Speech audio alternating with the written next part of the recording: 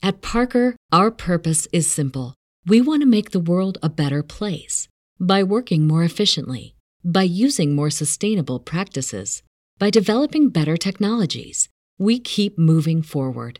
With each new idea, innovation, and partnership, we're one step closer to fulfilling our purpose every single day. To find out more, visit parker.com/purpose. Parker, engineering your success. All right, welcome to the Sports Media Watch podcast. This is John Lewis, joined by Drew Lerner. If you have not already, please subscribe to the SMW podcast feed on Apple Podcasts, Spotify, wherever you get your podcasts. Today's a different kind of episode because it's not up to the minute. We're taping December 20th, so a week ago, as of when this episode will actually be broadcast. And we have a special episode-long interview with two industry professionals, Ed Desser and John Kosner. They know everything about the industry inside and out because they've been part of the industry inside and out. And we talked to them about some of the hot button issues in 2023 and how they might be manifest in 2024. So here is that. All right. Well, we're very happy to be joined today by two very knowledgeable sports media consultants, ex-executives who worked in the NBA for many years, were very much involved in the NBA's media rights and negotiations, very knowledgeable on that subject. So, of course, with the NBA's new media rights negotiations coming up, I can't think of two better folks to speak to than John Kosner and Ed Desser. So John and Ed, like I said, very much involved with the NBA. Ed was, I'm reading from his website here, the chief negotiator for all NBA and WNBA national media agreements during his time in the commissioner's office at the NBA. And John Kosner led digital media at ESPN for many years as well, and also worked with the NBA. So very much involved in the golden years of the NBA, the David Stern era, when it seemed like the league could do no wrong. John and Ed, thank you so much for joining us today. Thank you, Happy to John. be Thank here. you, Drew. All right. Well, why don't we go ahead and jump into the topic that I think, if you're going to bring two folks with this much knowledge about the NBA and its media rights to a podcast and the NBA is negotiating new deals, I can't think of a better place to start. Well, this new media rights deal for the NBA, the exclusive negotiating window starts in March. And the question right now is, how is the NBA going to be able to get to the $75 billion number that was floated to CNBC? Can they, at the very least, if they can't get there, double or triple their existing rights fees? John or Ed, what is the overarching expectation that you have for what the NBA is going to be able to garner in this next set of negotiations? I'll give it a shot, John. I think, first of all, I don't particularly care for the, for the number game where somebody plugs a number and, it all is dependent upon that. I think there's much more to these deals than the dollars, though admittedly the dollars are very material and, hugely important for the teams and ultimately the players. But I think that one needs to look at these deals both in terms of the dollars and in terms of how it allows the NBA and other leagues to connect with their fan bases. And that's, that's something that in the old days where we were able to take for granted. You put your games on TNT or on ESPN or on ABC or before that on NBC. And, you were guaranteed full circulation and broad audiences if you had an attractive product. And there's no question that the NBA has a very, very attractive product. It's only gotten better over the years. And it's a highly coveted audience. The issue becomes in today's world getting connected with those audiences as they're increasingly not connected to cable and satellite. Some of them may or may not even have streaming services that they subscribe to. Increasingly younger people are getting their content via YouTube and Twitch. And so it's a changed environment that I think defies the traditional metrics and requires, a very sage process to get to a conclusion. And I have no doubt that the NBA will do that and do it in spades. The question is just, how do you define success? And I'm not a big fan of just saying, well, it's a double, it's a triple, it's a this, it's a that. I mean, this is about how the next decade of new NBA fans is entertained. I just would add, and this has kind of been a theme throughout Ed and my career, is people keep realizing just the intrinsic value of sports. And from the early 80s until today, that value has only increased. So just stepping away from the NBA for a second, sports, you have to watch it live.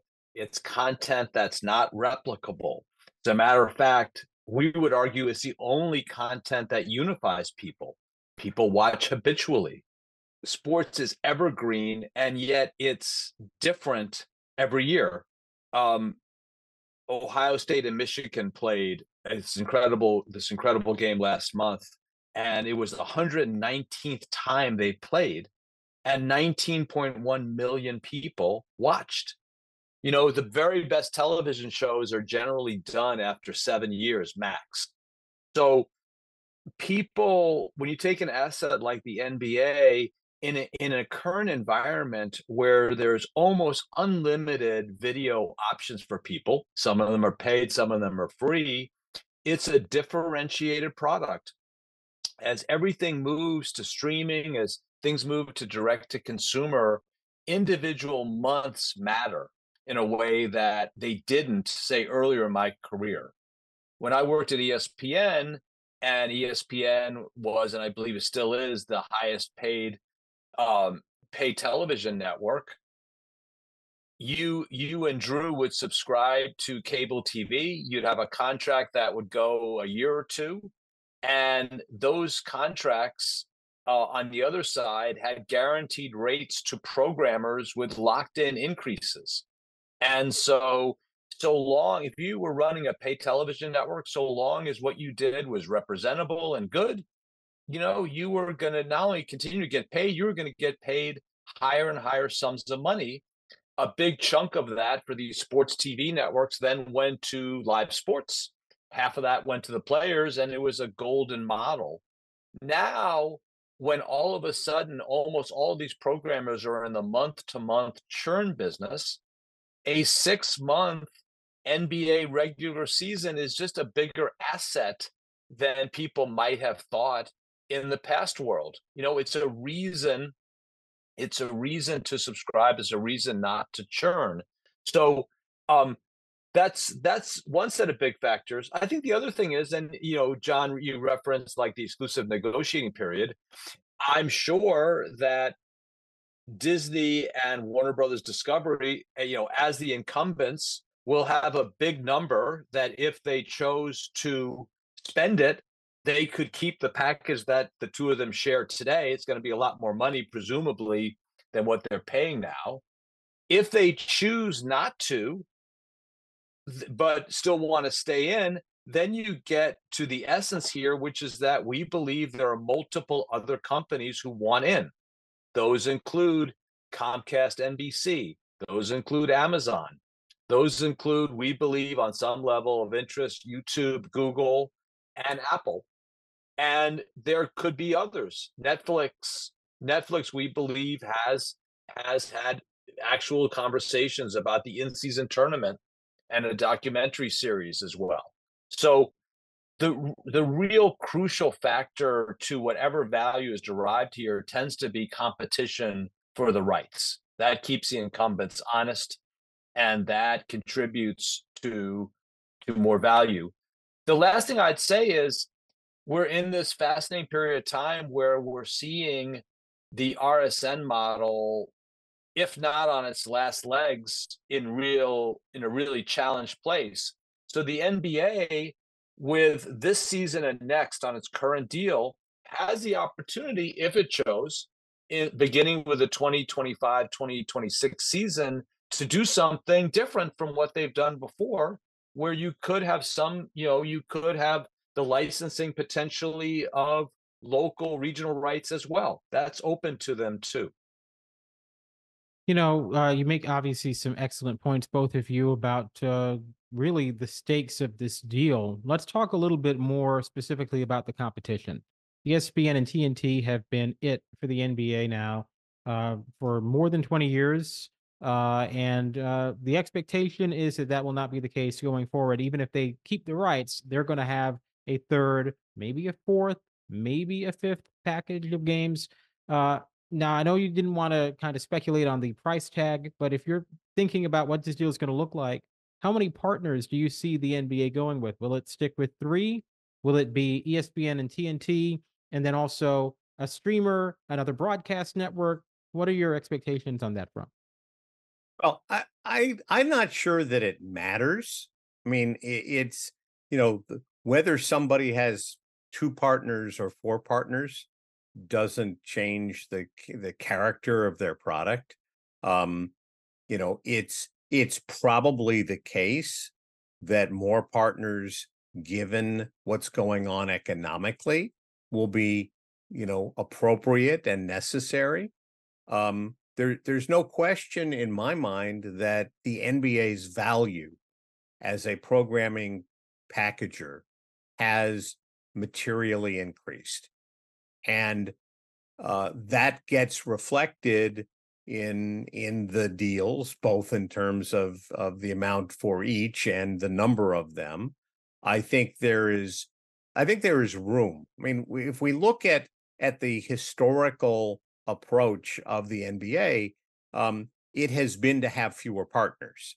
You have to go back to before 1982. I'm sorry, 1984 to a time when both USA and ESPN and CBS all had rights. So the NBA has been in a what we would call a less is more. In other words, having fewer partners is better mode. It just may not be that works anymore in a more constrained environment where the various entertainment companies that have traditionally bought rights aren't as flush and aren't growing the same way. And at the same time, you've got the tech companies that are looking for how best to move forward. And John and I talk all the time about the tech companies, and people jump to the conclusion that they'll be, that they have the ability to pay huge numbers, and that's true. But none of them has to pay big numbers because they don't need the content necessarily for their survival.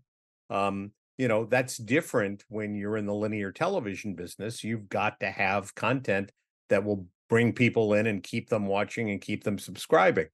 If you're Apple, your business is selling phones and services. It's not necessarily sports, though sports is a very nice thing to add on, especially when you've made as many movies as you can and you're looking to broaden your horizons. They've done music, they've done news.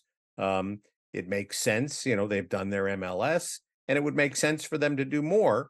But they don't have to do that, and that goes for the other guys too. I mean, the Amazon, has done an amazing job of doing retail.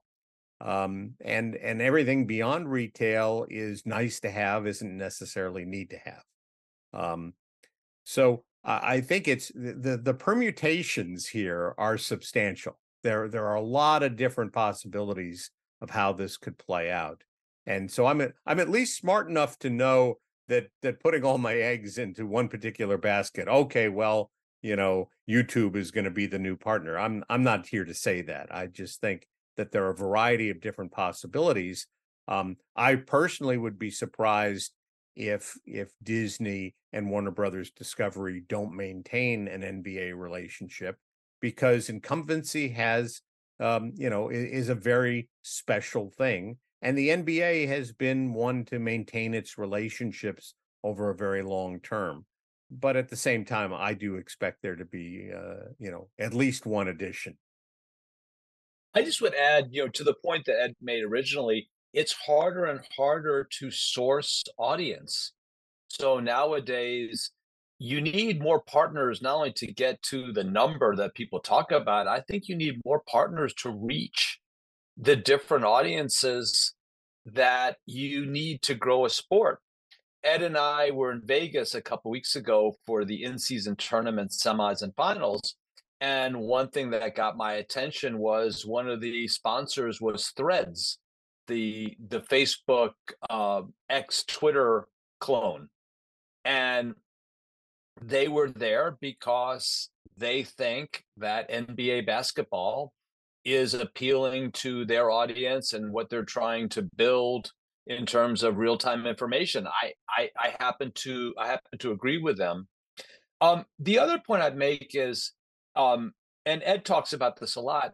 The last NBA deal, I believe, is like a 12-year deal, and typically what happens in 9. these deals, it's a 9-year deal. I apologize, but typically what happens is there's a reset in the first year. And so we tend to look at it, okay, what is the rights holder getting for the very last year of a deal? And then what does it get for the first year of the new deal? But then you tend to see cost of living type increases subsequently. So people are sometimes astounded by the size of the new deal, but it's kind of in keeping with the fact that the previous deal operates within a band for a long time, especially on a long-term deal.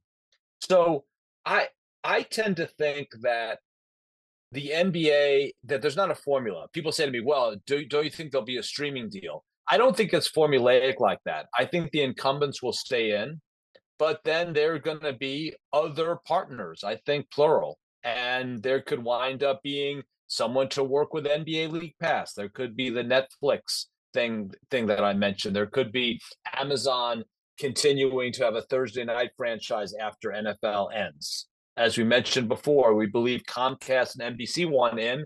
NBC did a really distinguished job with the NBA over 12 years, including when Ed and I worked together there. John, I guess the other side of the argument when you talk about these multiple partners in the new NBA deal, expanding to 4, possibly even 5 partners total, is that you run the risk of alienating fans. While you might actually increase reach, your fans might just check out because it's harder to find at games. Yes. It takes more effort on their part. Do you see this as a risk coming into this new set of deals? I do. I also think that the leadership at the NBA feels and understands the same way you do. It wouldn't shock me at all that the NBA app would be a front door to get to everything, and maybe something structured that way. The NBA was an investor in Buzzer, which went away, but the idea of other types of ways of making content available, they could be looking at that. I have a friend who's an Arsenal fan who's complaining that he had to subscribe to 7 different services to get all the Arsenal games. Clearly, that's not going to make sense long term. So this is a very real issue. I suspect I don't know how it will play out with the NBA, but I think the fragmentation of sports rights is likely to get worse before it gets better. It's not fan friendly, and Drew, to your point, it's a real issue.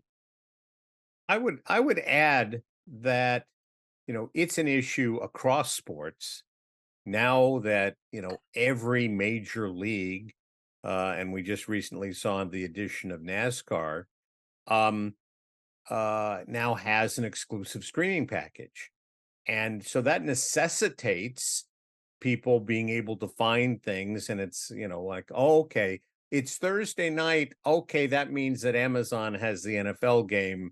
It's not on ESPN, which is on Monday night, or, well, an ABC sometimes. And, it's gotten certainly very confusing. And I think there's a business opportunity in figuring out how to make this work much better. ESPN has been rumored to be interested in being the solution. There may be a third party that becomes the solution.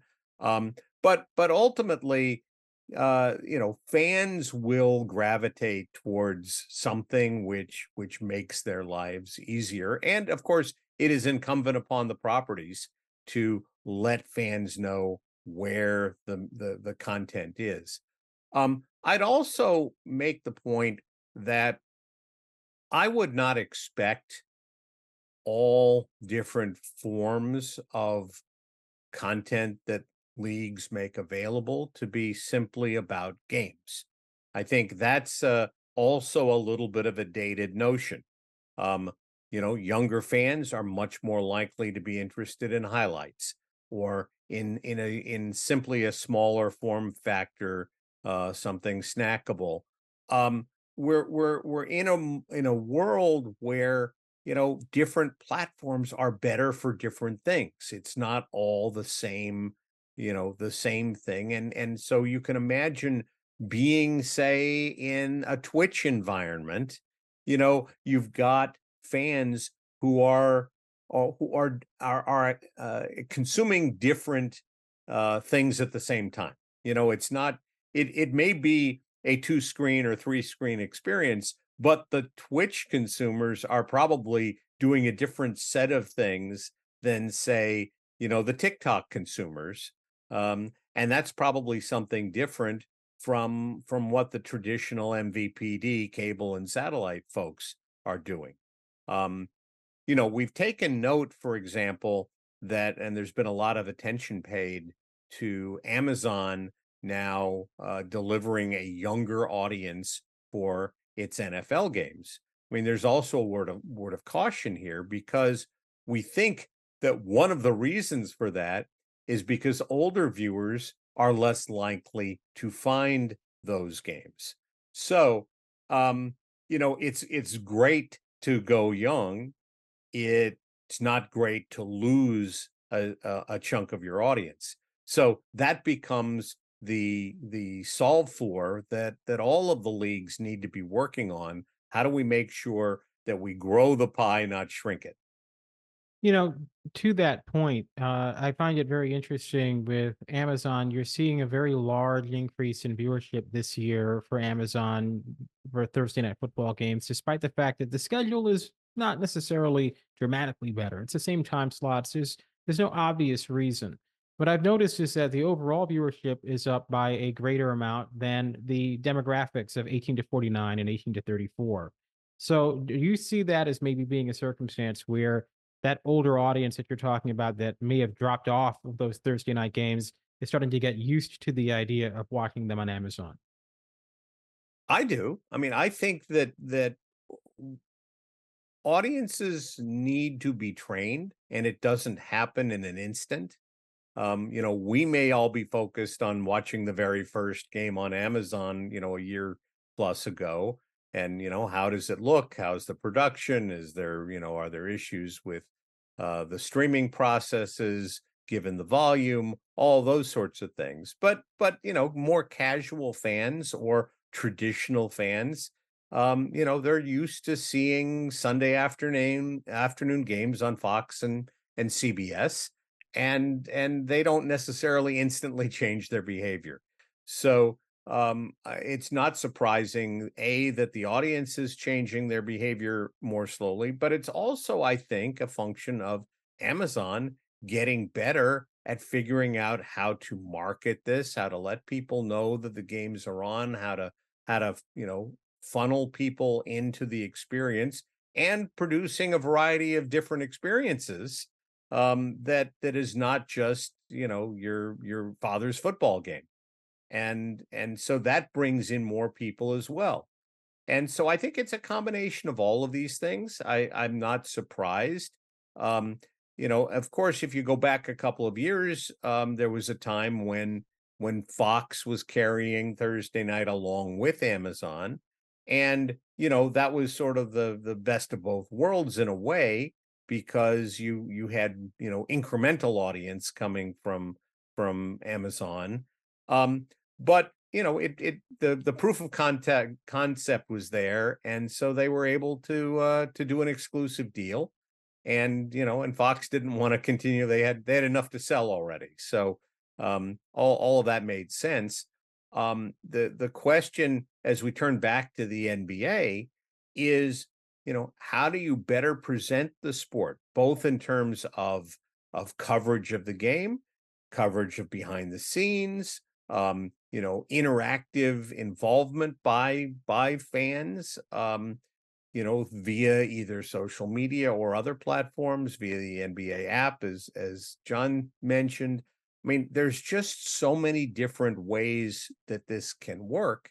And on the one hand, you've got to get the consumption and involvement numbers up for any and all sports properties, but you need to do it in a way that it isn't at the expense of the value creation.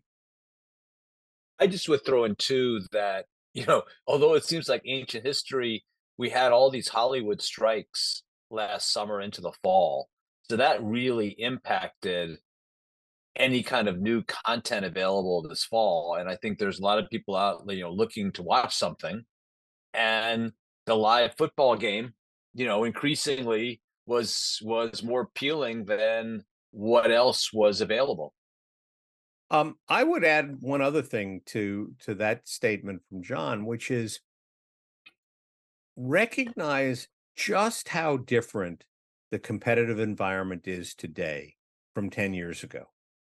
Okay. 10 years ago, if you wanted to watch your favorite movie or your favorite TV series that wasn't currently in production, you had to get in your car and go down to the video store to get a disc. Okay. Now, today, services like Netflix offer, fans and non-fans so much content that is curated.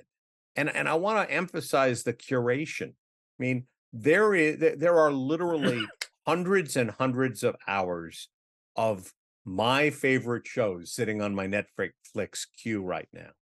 So when you ask me, to devote 2.5, 3.5 hours to watching an event, it's in the context of my alternatives, which aren't just, live network television or cable television, and, aren't necessarily just other sports. It's competing now with the greatest content ever created in the history of Hollywood. That's the competitive set today. And so that is why it is an accomplishment for Amazon's numbers to be up, for the NBA to have generated substantially higher audiences for the in-season tournament. It's the same sort of thing. You're now competing against just a mountain of other content. You had mentioned, some of the non-live sports aspects of these media deals, and one of the things that made me think about was NBA Inside Stuff. This was a significant promotional platform for the NBA, particularly with the young viewers that the league needed to sustain itself. That went away not entirely after the ABC deal. ABC did have inside stuff for a few years, but by and large, the league has not had that kind of showcase. We're seeing now with Netflix and Drive to Survive a perhaps overstated, driver of interest in that sport. Do you see these types of things? And also, I would be remiss if I didn't mention the NFL's outreach on Nickelodeon with their Slimecast and their Slime Time Live. Do you see this as being a big part of the future of these deals? I mean, not necessarily even specifically the Drive to Survive, but the outreach to younger demos. You know, absolutely. I just Ed used the word interactivity before. To me, the things that are going to be successful going forward are going to enable younger viewers to be able to do something while they're watching the broadcast. I'm perfectly happy. I can't speak for Ed, but I'm perfectly happy to sit on my couch for 2.5 hours and watch an NBA game. But my children aren't. My children will come and watch smaller segments. They'll always have a device with them. So experiences that enable you somehow to participate in the thing, betting, fantasy games, daily fantasy games are examples. I thought that the Nickelodeon Super Bowl is a tour de force. I thought what Disney and Pixar and the NFL did together with the London football game was amazing technically, but I couldn't imagine anybody sitting there for more than 5 to 10 minutes and just watching, a simulation. So the entities to me that are going to be the big winners are going to have something else going on. Just a small example, I have a friend who has an old-fashioned football pool where he and his friends pick winners of the NFL games, and they all now, watch the red zone on Sunday. And that's an example of, okay, you can watch this and you also have some sort of other activity going on that's easy to follow and fun and is a social activity. I expect to see more and more of those, and leagues and other entities help organize them. Ed, you mentioned earlier, you brought up how ESPN is looking to kind of become this portal into live sports where to kind of, combat fragmentation. Recently, this week, we saw the Wall Street Journal report about Amazon and Diamond Sports, with Amazon wanting to perhaps form a strategic partnership with Diamond, bringing those Bally Sports branded RSNs onto Amazon Prime. That got me thinking that Amazon might actually potentially be a better fit to be that sort of rebundling portal that you talk about. This is obviously a topic that you guys probably pay a lot of attention to as consultants. Do you see any other players in that space who could possibly be that portal for the fan? Well, I think it is perfectly logical for an entity like ESPN, which means sports and has the ESPN app, um, to be a candidate.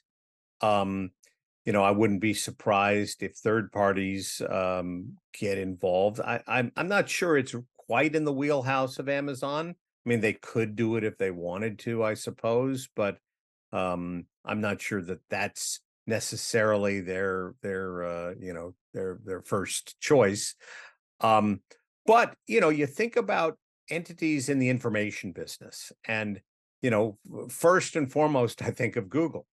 Think about the information that Google has about everything that you're interested in, and what they could potentially do.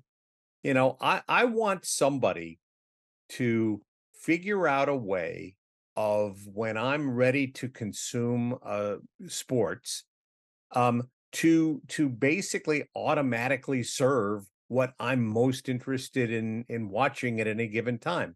And it wouldn't take a great deal of time to build that database.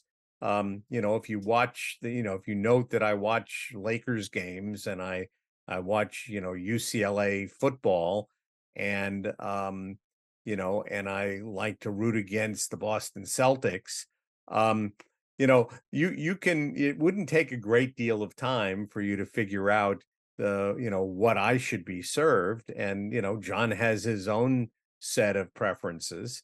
And there's a Heisman Trophy candidate that's playing on a Saturday evening. I'd like to see see what that guy looks like. And it goes on and on. But that's if you think about the old television environment, one of the things that TV was really never really good at doing was curating television for you. There was either a slow moving crawl that took forever to scroll through 36 going on 100 channels. Not a very user friendly process. Clearly, the more modern guides are still a maze of of scanning to the right and scanning up and scanning down and wearing out your remote control. Now fans have search functions that they didn't used to have, and have learned where to find certain things. By virtue of being 40 years of TNT being a home of the NBA, NBA fans know where to find TNT. There's some real value to that. But as things get more scattered, there's going to be more of a premium on being able to find where, say, Thursday night is if it isn't on TNT, and it may very well continue to be on TNT for that reason. We'll have to see. And you get into playoff time, and it's a different set of calculations. Who wants to see first round playoff game versus, say, early season baseball. They're different interests within a household. The other point I would make that relates to all of this is I think the process of becoming a fan is a different process than it used to be. I distinctly remember growing up and watching sports with my dad. I went to UCLA games with my dad at a young age, and so I maintained my UCLA fandom as a result. And that was a vital part of my relationship with my dad. And I ended up going to school there, probably in part because of all of that association. And when you don't have, the parent and child interaction, when, it's more about your friends on social media or who you're playing video games with, it's a different set of indoctrination, and that may lead you in a different place. And so, there's a lot changing. It's not just what network is carrying what sport or what format is available in the various multicasts. It's literally the kinds of fans are changing. Drew, I said last Yeah. month in the SBJ SSRS research group had a piece, and they said that today 2/3 of the U.S. has a paid television subscription at home. That's down from 75% 5 years ago and 85% a decade ago. And the key point they made is that access for young kids to live sports in the home is much diminished. Ed and I have been spending a lot of time talking about fast channels, because fast channels represent is okay. Almost everybody has a device in their home. Almost everybody has a sufficiently fast connection to see video on a device. And it could be that utilizing fast channels in the future is going to be one way that sports can get visibility to kids. And if you don't build that fan base in an environment where kids are growing up with unlimited supply of video games, any number of other things, you're playing with fire, if you're running a sports enterprise. The other thing I would mention is, we haven't really talked about it directly, but the whole world of broadcasting is changing, especially for sports. So, for example, we saw in the last year the CW, which had been historically a network serving kind of young adults, um, go for sports in a big way. First with Live Golf, and then they broaden it from there with their Xfinity package, and and they're carrying college sports now as well. I think that broadcast, whether it's on a national basis or on a local basis, in Phoenix, in Vegas, in Utah, all cases where local broadcasters are coming back in now, recognizing the change in the broadcast environment. It used to be if you put a game on a broadcast station, you are almost guaranteed a pretty good rating, because people naturally tuned to television stations. There was a large, lead-in audience that came from that. Well, what's changed is the base audience that is delivered by broadcast is a small fraction of what it used to be. So you can't necessarily expect that just putting a game on a broadcast channel is going to instantly deliver large audience. You've got to work at getting the word out, because the promotional time isn't as valuable. Not as many people are watching that. And a large number of households, and it may be, a third, aren't even, subscribed either via cable or satellite or via an antenna. They're not even sampling those stations. So broadcast does have the potential of reaching a very, very large audience. But that doesn't mean it necessarily will in all cases. So we've got, that nuance of change to be concerned with as well. I'll pose this question to both of you. You guys have talked a lot about, the uptake of younger viewers and growing sports that way. Do you both see live sports as a growth enterprise, or is it a mature industry now? Is growth kind of a thing of the past? I think it's very much a growth enterprise, and it may be growing in unexpected ways. And the first example I will give you is women's sports. I mean, women's sports. We just saw, volleyball ratings, eclipse previous benchmarks. We saw it with women's basketball last spring with the NCAA tournament. There's a large amount of sports programming that hasn't historically seen large audiences. And, we talked earlier about delays in people coming around to various things. Well, it can easily be 25 or 50 years to get to a point where women's sports has the same sort of interest level that men's sports have traditionally. But there's definitely upside there. And also think about all the various new sports. Cornhole becomes a big deal during COVID.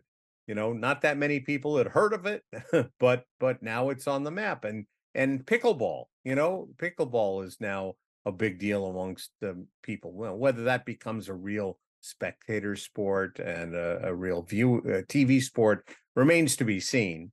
But I'm very bullish on the growth of sports in general. I agree. We used to have this expression, if you'd watch a football game and one of the teams was really conservative, you say, "Wow, does that team have a playbook?" And maybe an antiquated expression, but you need a playbook today. I just would say, Drew, if you just look at there's the impact of streaming. Okay, international soccer, international football has taken off. And the answer is streaming. Look at now, all of a sudden you get all these EPL matches, all these La Liga matches, all these Serie A matches, all these Bundesliga matches, all available at different times. The ICC cricket was broadcast for free on mobile this year and drew 59 million concurrent users. Everybody here went crazy when Amazon got 15 million concurrent for the Dallas-Seattle game. They almost got 4 times that for cricket, and that's available every place on earth. So we believe that sports is going to take a bigger and bigger role, and that it's because it is a growth engine. But how that growth manifests itself is going to be a factor of the creativity, ingenuity, hard work of different rights holders that are not created equal. If you go back to the same playbook, you may wind up being disappointed. Women's sports is growing in part because they never had the sort of resources or support before, so they had to do things differently. And even when we see breakthroughs, listen, the women's basketball championship between LSU and Iowa, Angel Reese and Caitlin Clark drew a 9.9 rating on a Sunday afternoon on ABC. But they could have put that game on in prime time and done it 12. Okay, they wanted to make sure that they had time to get on American Idol.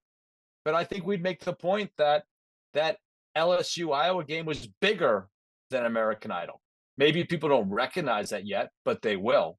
So these things are coming, but you're also in an incredibly competitive environment. I look at you two guys, and the video options that you've grown up with dwarf the video options that Ed and I grew up in, and they affect your worldview.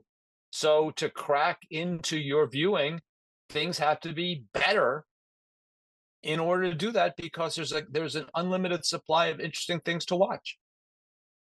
Beyond that, I think we would be being myopic if we jump to the conclusion that all of these changes only increase universally the value of all sports.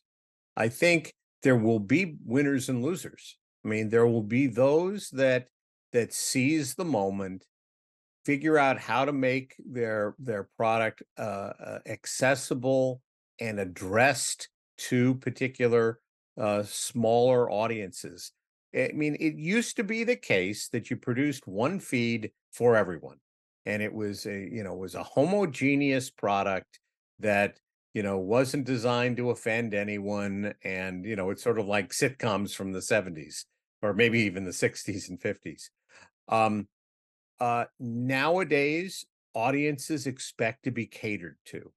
And there will be sports properties that do a great job of catering to audiences, of developing them, of serving them, of giving them reinforcements, of bringing more people to whatever the viewing screen is. And there are going to be those that don't.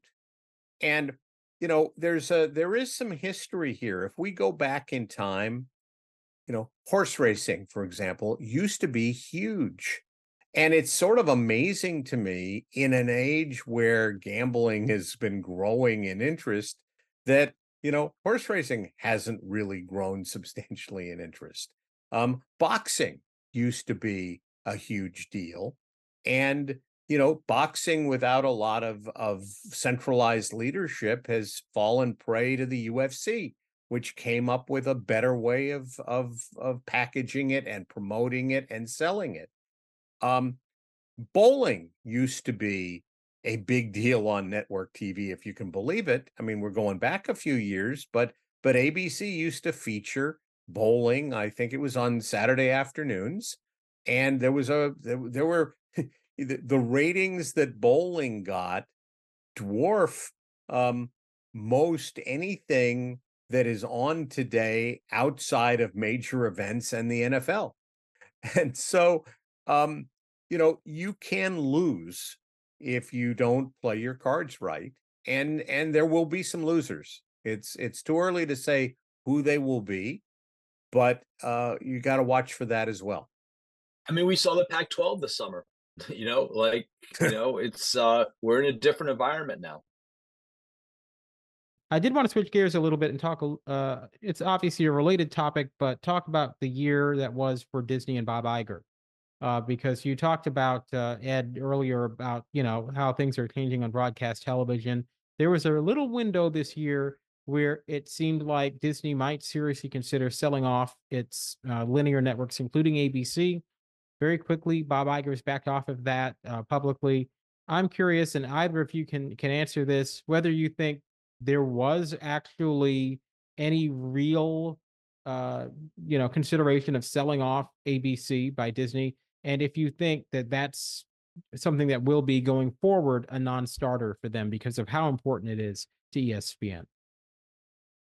Well, let me start by saying, both Bob Iger is a friend of John and some mine, so we're with that caveat, we'll try to answer your question, Not that he's calling us for daily advice, but we're fans.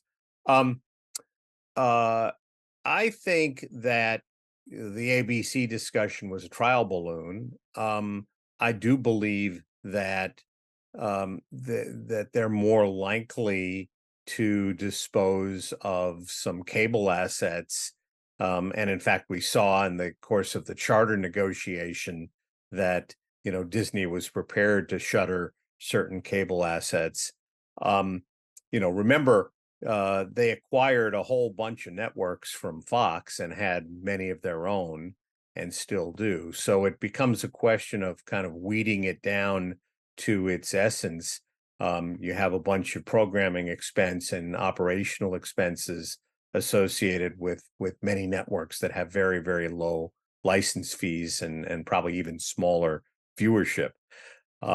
So I think that it was in that context that the ABC thing was floated. And I think it got a lot of attention, but I tend to agree that ABC is a really valuable asset, particularly in partnership with ESPN. It's think of it as a Barker channel for ESPN. And so as a companion, I mean, we used to think of cable networks as being the companions, but in this particular context, I think the broadcast network is. But also, as you saw this fall, and this is also related to the Hollywood strikes, they made a deal with the NFL to put most Monday Night Football games on ABC. Although that was a one-year deal, I have trouble imagining that that's not going to continue for any number of reasons. So I just think Bob, Bob is an exceptional CEO. Certainly, was renowned during my period of time at the company. He comes back, and it's a different environment and more challenging. And they're in the process. They have a lot of bright people there. The process of trying to figure it out, and they have complicated decisions to make. Okay, you stay in the ESPN business. How do you do that? Do you go over the top? Do you become more of an aggregator? Do you spin it out? These are all hard and challenging decisions to make. But John, I just think to your point, ABC is strategically really important to ESPN. So I I struggle to see a scenario where you're really going to be big in sports, but you're going to divest ABC because rights holders want and need that exposure. Yeah, I think one of the things I'm curious about, you mentioned ESPN going over the top. There's a lot of expectation of big change in this industry, but I suspect that a lot of what we're going to see are half measures. So ESPN will be over the top, but it will still be distributed through cable, right? The RSNs are going to be going to streaming, but they'll still be owned by Diamond. It's just that Amazon's going to invest and distribute them. Do you see this being a circumstance where there will be radical change, but for someone who wants to continue going through the ecosystem that's been established for the past 40, 50 years, they'll be able to do so? I mean, I think, and this is not just ESPN, I think this is any of these media companies that have big investments in pay television, that they want to keep that healthy and robust for as long as they can. I think the Charter deal was an example of, you know, both networks and distributors, in a moment at a time, deciding, okay, maybe we can reinvest and try to make this more valuable. If ESPN offers an over the top alternative, then it risks accelerating the decline in pay television where it is the chief beneficiary. So people ask me like, well, when is that going to happen? And I think they will take their time on that. I don't think that they're in a rush.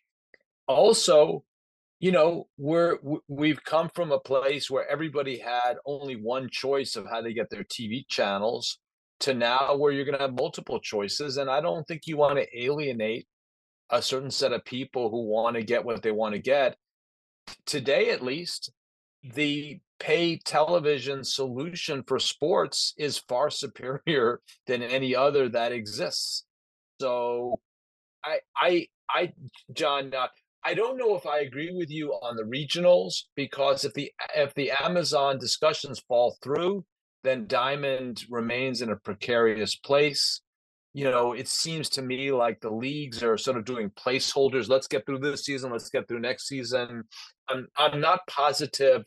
I'm I'm not positive that local and regional broadcasting in a world of the internet where you can get anything you want is necessarily here to stay.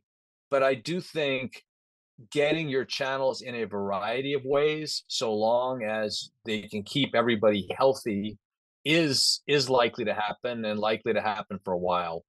The other thing that I'd throw out there is ESPN has really significant rights obligations and expense, both from its linear channels and also from ESPN Plus. ESPN Plus has UFC, it has NHL Center Ice, it has La Liga and Bundesliga and the PGA Tour Thursday, Friday. Putting those two things together and making it affordable is not an easy calculation. So they may have to give some thought to, okay, what does the future look like? Are we going to continue on these sort of parallel paths where there is significant separate rights expense in these two services? If we should combine them and just offer one, then, you know, do we need everything that we've already purchased, and does everything we've already purchased make it prohibitively expensive? These are a bunch of the discussions I think that they're having. Yeah, I mean, John's exactly right. I mean, this is a complex. This is three-dimensional chess to figure it out the right way, and there isn't just one answer. Um, I would submit, in addition, that it's important to look at this from the fan's perspective, and How about that? as yeah, I'm the one.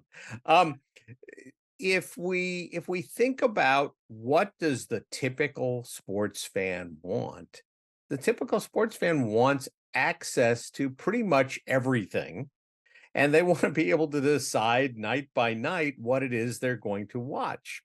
And right now, the only place you get that is either through cable, satellite, or a virtual MVPD.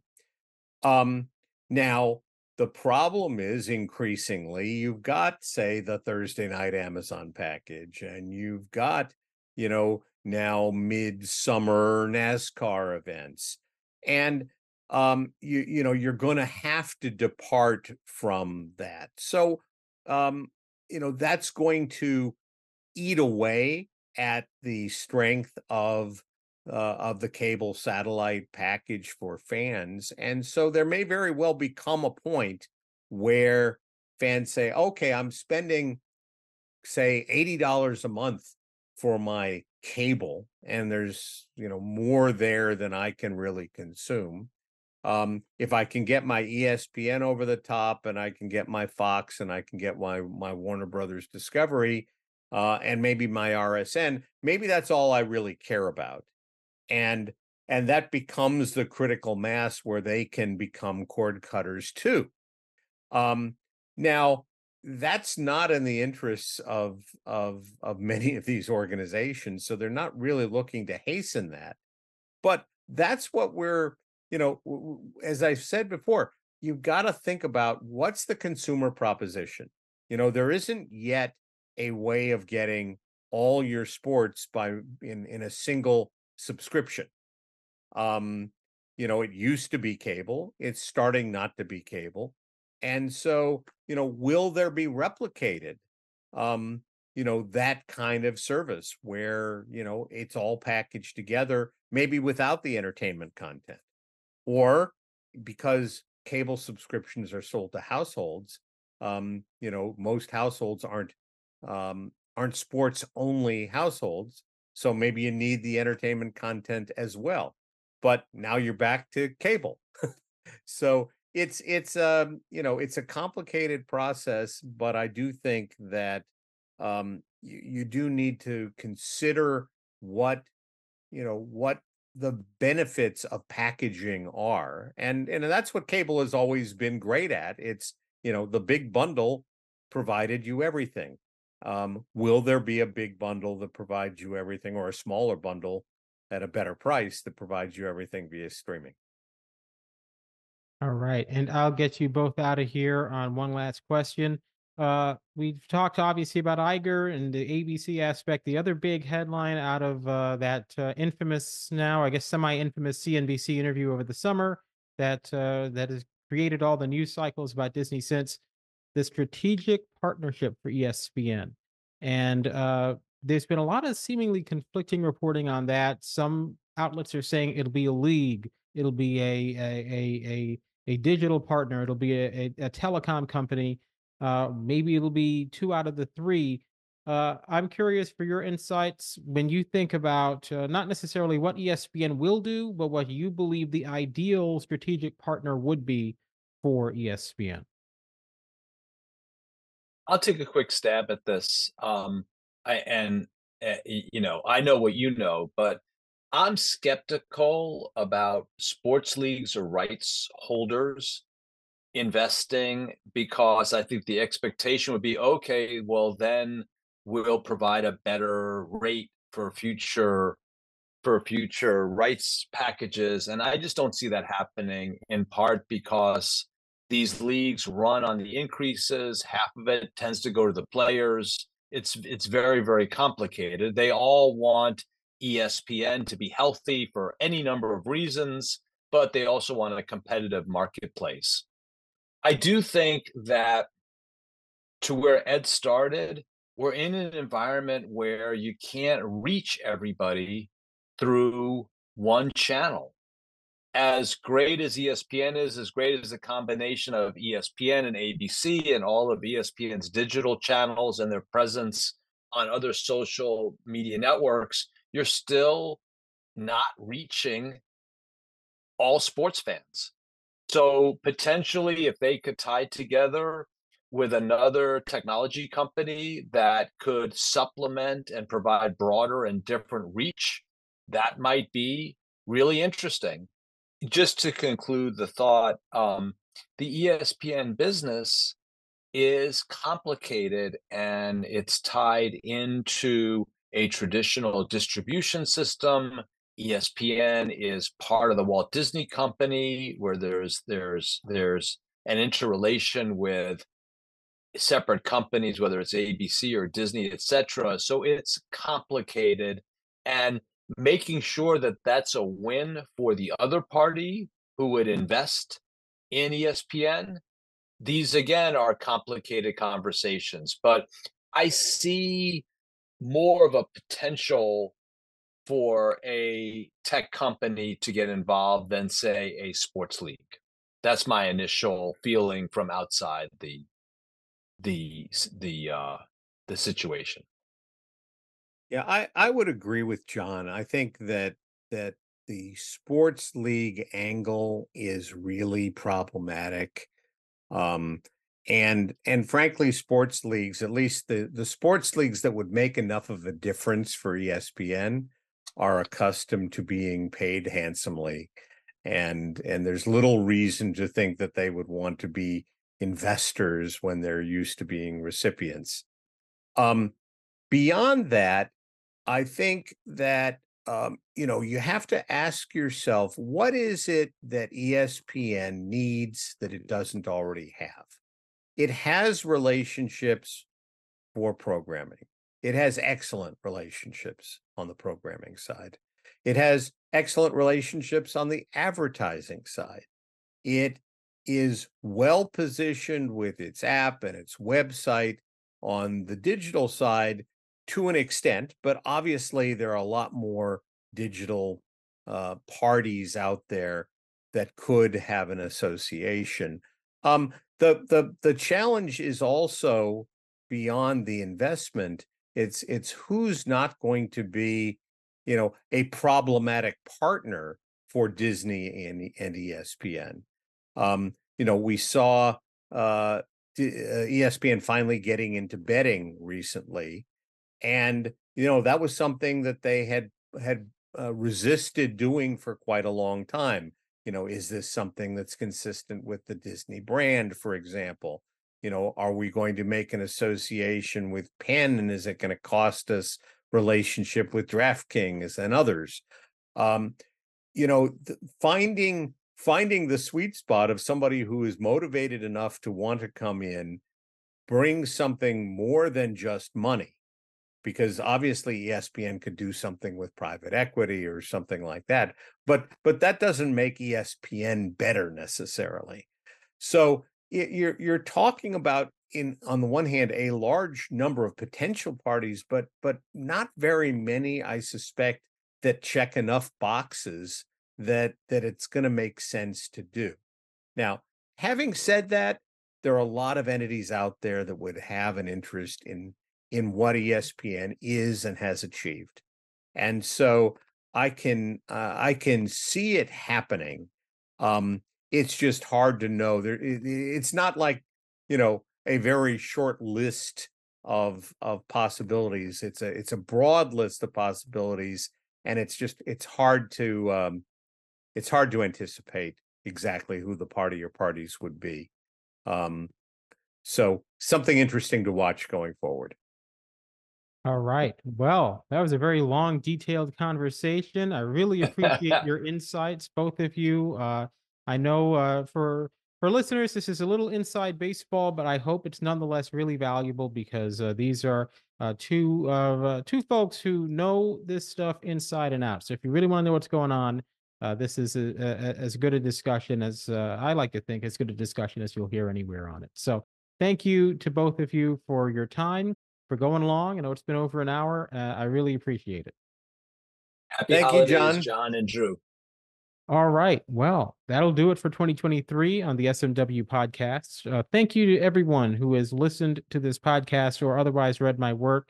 It has been something I'm very grateful for, to have people interested in hearing what I think about the industry. And thank you to everybody, from the commenters to the listeners, and certainly to the industry professionals who have graced my podcast with their presence this year, or otherwise just promoted the things that I'm writing. And of course, thank you to Drew as well for coming in this year and doing the work that he's done. And I'd even thank my old host, my old co-host TJ. TJ and I don't work together obviously now, but if not for TJ encouraging me to start a podcast, I would not have ever started a podcast. And even though everybody has a podcast now, I'm glad that I've got one. It gives me an opportunity to talk to some interesting folks, and another avenue to get my views across. So thank you to TJ as well. All right, that'll do it for 2023. We'll see you back here in 2024 for more sports media talk.